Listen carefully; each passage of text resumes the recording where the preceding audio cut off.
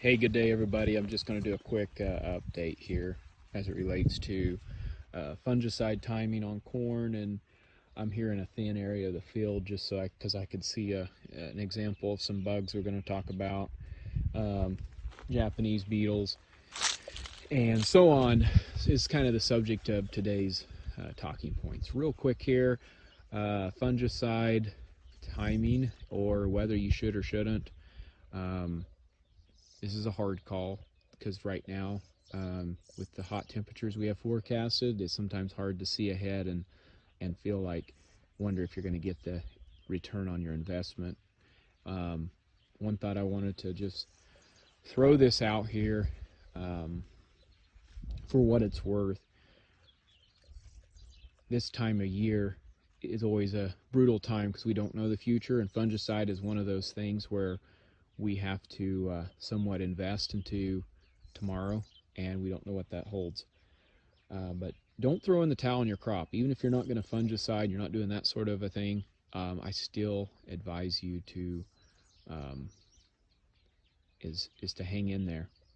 This crop has a lot of powerful potential. What I'm seeing out here in the field, there's a lot out here, and even if we have a July that's not super wet, just the timeliness over the next several weeks of rains can make a huge difference to your crop. So do take courage from that there's a good potential out here.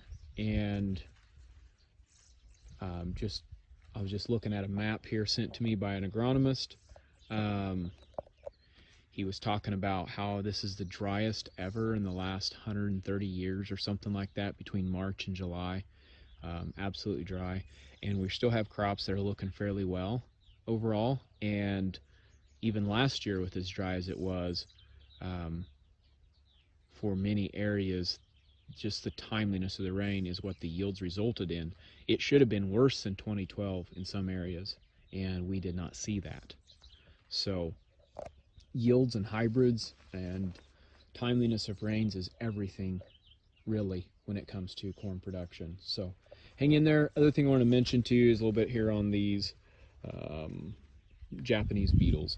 So, you know, when we have silk clippings here, we can get really concerned, but I think the threshold from a university's threshold is like 3 per ear when it's less than 50% pollinated. And then we also can use a metric where we see the silks are cut within ½ an inch of the husk. And we're starting to get that here, right on this one right here.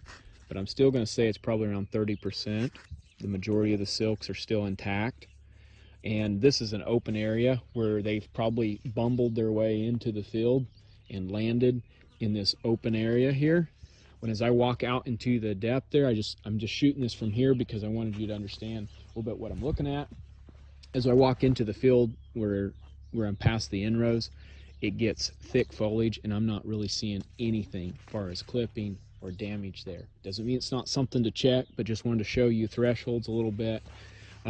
Again, some of the telltale signs you're walking through, from quite a ways away, you can see this little bit of blackening where they've been nibbling on the tips and they've kind of died back a little bit.